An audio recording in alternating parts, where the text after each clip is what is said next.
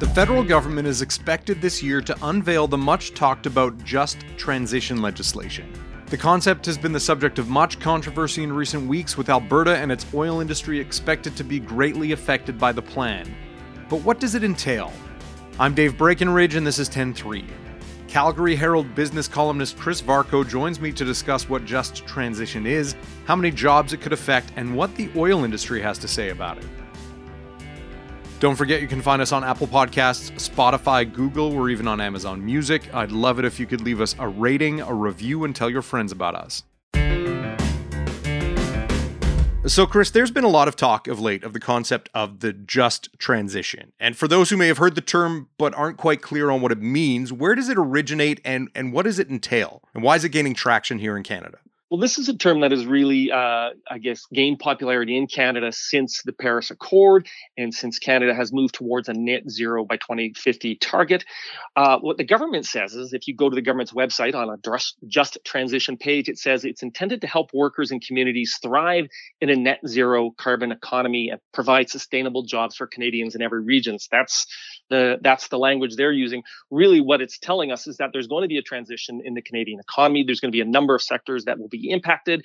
And what is it going to mean for the workers in the communities that are most vulnerable to the transition? That is really where the conversation is focused. And so, in theory, how does it help the federal government reach its climate goals? Like, when we talk about a transition, what are we transitioning? Well, what we're really talking about is transitioning sectors that are large emitting sectors in the country to move to a low carbon future or a low carbon sort of change by 2030, which is an interim target, and also by 2050.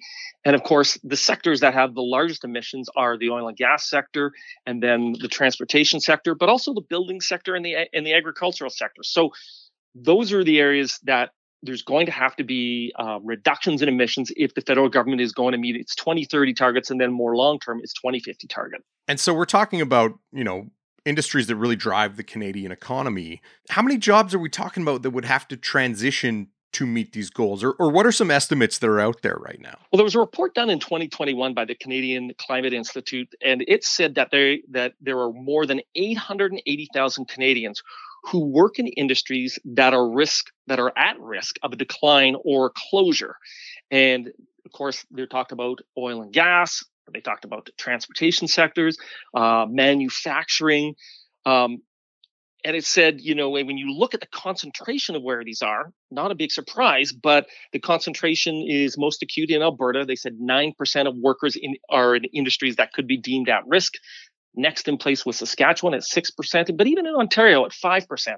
So this isn't going to be uniform. There's going to be obviously bigger effects in different parts of the country.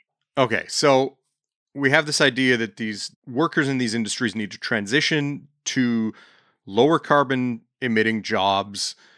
What kind of jobs is it that these people are going to transition to? I mean, we're talking, especially in the Alberta context where you and I both are, we're talking about people who make a lot of money, who kind of drive the province's economy. Like, where are these people going to wind up if, in fact, we go through with this idea of a just transition? Well, I'll take a step back here and give you a bit of a lay of the land in terms of how many jobs we're talking about at this moment in time. If you look at Energy Safety Canada, which tracks this data on a monthly basis, there are 188,000 people who are directly employed in the oil and gas sector. And it's got a very low unemployment rate, by the way. I would say that's like a 1.5%. Now, 135,000 of those jobs are in Alberta. So 135,000 out of 188. But there's 11,000 jobs in British Columbia, 10,000 jobs in Saskatchewan, and 21,000 jobs in central Canada, as well as about 7,000 jobs in Atlantic Canada. That is a lot of jobs. So the question is, where are they going to go? And that's I think is really part of the question that the government is going to have to answer. They've talked about the fact that there's going to be a lot of growth in the clean tech sector. Things like hydrogen, obviously carbon capture, utilization, storage is something that the industry is looking at. Renewables, geothermal, these are critical minerals. These are deemed to be growth areas with a lot of potential jobs. I believe the federal government is saying the fact that clean tech jobs could rise by 50% in 8 years from a base right now of about 325,000 jobs. So they're saying that there's going to be jobs there. And the natural resources minister Jonathan Wilkinson, says he believes the question is not going to be finding jobs for people, is that there's not going to be enough people for the jobs. We'll leave that for others to decide whether that is going to play out in time. Right. But I also saw some reporting in the last little bit that suggested that there won't be enough jobs in some of those sectors for all of the workers. And so some of these workers may wind up in positions such as, transportation, or even I saw a report that suggested janitorial work. And this isn't a knock against trucking or cleaning work, but how does the government advance the argument that people need to move out of their well-paying Alberta energy jobs into something that may not pay as well, or may not, I guess, be as fulfilling or be what they want to do? Well, that's the tough sell, isn't it? That you're basically, as you point out, these are very well-paying jobs, and you're going to be asking a lot of people to transition into positions that may not pay the same, that they may not be trained for, that they're going to need retraining for. And then there's, frankly, a lot of people who are, over 40 years old, who may not make that transition at all. I mean, when you take a look at the data from Energy Safety Canada, 40% of those workers, 40% of the 188,000 workers who work directly in the oil and gas industry are over the age of 45.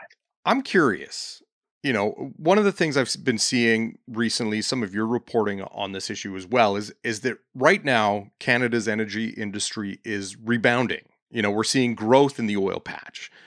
So how's this notion of a just transition playing out in the energy sector when it's seeing quite profound growth? I would say that the industry is A, frustrated by this conversation, and B, anxious about it. Frustrated because if you talk to companies, say in the drilling sector, where there's a lot of people who are working on the ground, doing the jobs of producing the oil and the gas, doing the drilling, there's a multitude of jobs there. They're looking for work. In fact, they can't find enough workers. And they're saying that this whole conversation about just transition is making it more difficult to encourage people, particularly younger people, to come into this sector, because they question, is there an industry? Is there going to be future in this industry, in 30, 20, 10 years time? So they're saying it really makes that extraordinarily difficult for them. And they're having to go out and do sort of additional recruiting to try and get the workers to join the sector. But the anxiousness, of course, is that there's all kinds of people. There's, thousands upon thousands of people whose livelihood depends upon this. And so what are they transitioning to? That's the question. That's why there's so much concern. And then, of course, there's a whole political dimension to this conversation as well. We'll be right back.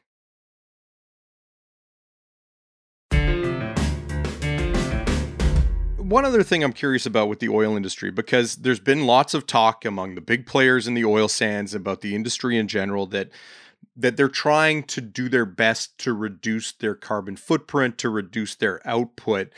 Do you get a sense from the industry that the federal government isn't recognizing those efforts when they keep talking about, well, we're going to have to do more, reduce more, move people out of this line of work? Well, I think that's part of the concern, but I think, one of the sort of constant criticisms I hear from the industry is that there's these mixed messages from Ottawa that, yes, we're encouraging the industry to move towards hydrogen, to adopt carbon capture, utilization, storage, but at the same time, then they continue to talk about, what the future is going to look like and what the future is for the oil and gas industry, falling demand. So there's all these sort of different signals that are going on, and I think that is part of the frustration that they're facing. And then if you're workers, you're watching on the sideline thinking, what is my job going to look like in 10 years' time?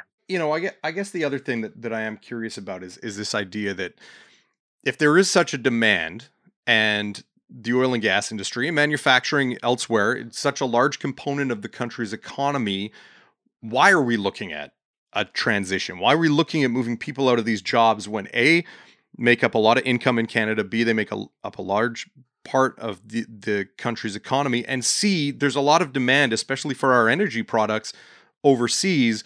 Why not look elsewhere? What else could the government be doing, or what else would the industry like to see the government do opposed to just transition? Getting to the heart of the issue is the fact that the oil and gas industry and the transportation industry, respectively make up 27% and 24% of the total emissions by sector coming in out of this country. So that's where some of the most profound changes are going to have to take place. What the industry, I think, would like to do is, or would like to see the government do, is A, quit talking about phasing people out of these sectors, or at least inferring that that is going to have to happen imminently. This energy transition is going to take decades. I was talking to the head of Precision Drilling, the largest driller in the country, and he sort of pointed out that, the energy transition is a great political headline for politicians, but this is going to take decades in a transition. It's not going to take years. The other thing that they would really like to see is that governments at all levels commit to investing in technology that is going to be required to allow the Canadian oil and gas production to continue. And a lot of that is going to take place in things like carbon capture and sequestration. So that is part of what's going to have to happen as well. And then I think lastly, there's sort of this broad conversation that's going on federally about this, but there's got to be more involvement with the provinces, with the communities, with the workers, because I think that, that's where the rubber's going to hit the road in terms of how this gets rolled out. One other aspect to this, and I'm curious if this has come up in any of your discussions with people in the industry, is this idea that we may see people phase out of the industry in general as automation becomes a bigger part of the work. Is that something that is a part of the conversation, that we may have fewer workers in the oil industry over the years, just naturally as technology improves? Well, I think that's been occurring over time. If you go back to July 2014, when oil was over $100 a barrel, but there was a lot of drilling going on, there was a lot of oil sands projects going on. Direct employment in this sector was 227,000 people. That fell to about 150,000 people during the depths of the downturn in 2020 during the pandemic. Now it's gone back up to about 188,000, as I mentioned before. So there is sort of a natural sort of evolution that's going on in the industry, that there, as you point out, that there is more automation, that a lot of the oil sands plants are now operating. So they're not in a massive growth mode where they're adding giant new projects. So there's a different kind of labor component going on. But I also think that it's true that there's fewer jobs that there has been over the last 10 years. And so if the industry is not growing, adding new oil sands projects or adding new LNG projects, what's going to happen? In the midst of all the discussion on this, as we're waiting to see the legislation, there's been a lot of political machinations here. And I know you're not necessarily covering the politics of this, but inherently, as you mentioned, it is a political issue. As someone who has a history of covering the politics and who understands kind of the back and forth that's been going on for years between the province and the federal government, have you seen an issue that's potentially this fraught that could lead to a larger conflict between Alberta and Ottawa? I mean, Premier Danielle Smith is already talking about the Alberta Sovereignty Act, and there's debate over whether or not she would try to invoke the Sovereignty Act over this legislation. Is there anything since the National Energy Program in the 1980s that is potentially this rife with a fight or a conflict between Alberta and Ottawa? Well, we've certainly seen a long-running battle over the last 10 to 15 years over pipelines, whether it's Trans Mountain or Keystone or Northern Gateway. But this is a broader battle. This involves people's livelihood. And this fight really goes right back to the 1990s, to the late 1990s, with the Kyoto Accord and some of the conversations and the clashes that were going on between the federal Liberal government and the Klein government here in Alberta. And now the rubber's really hitting the road here as they're introducing things like an emissions cap and a clean fuel standard and raising the carbon price nationally to $170 a ton by the end of the decade, that this is going to have direct implications upon people's livelihoods. And that is going to increase the temperature here. And then also you've got the political dimension of the fact that we've got elections in the wind. We've got an election that's going to occur here in Alberta in May, and it's never a bad policy for Alberta politicians to fight with Ottawa, particularly on energy policy. Now, as you mentioned earlier, the idea of a just transition is something that the industry doesn't feel could be done over years. It's something that could take decades.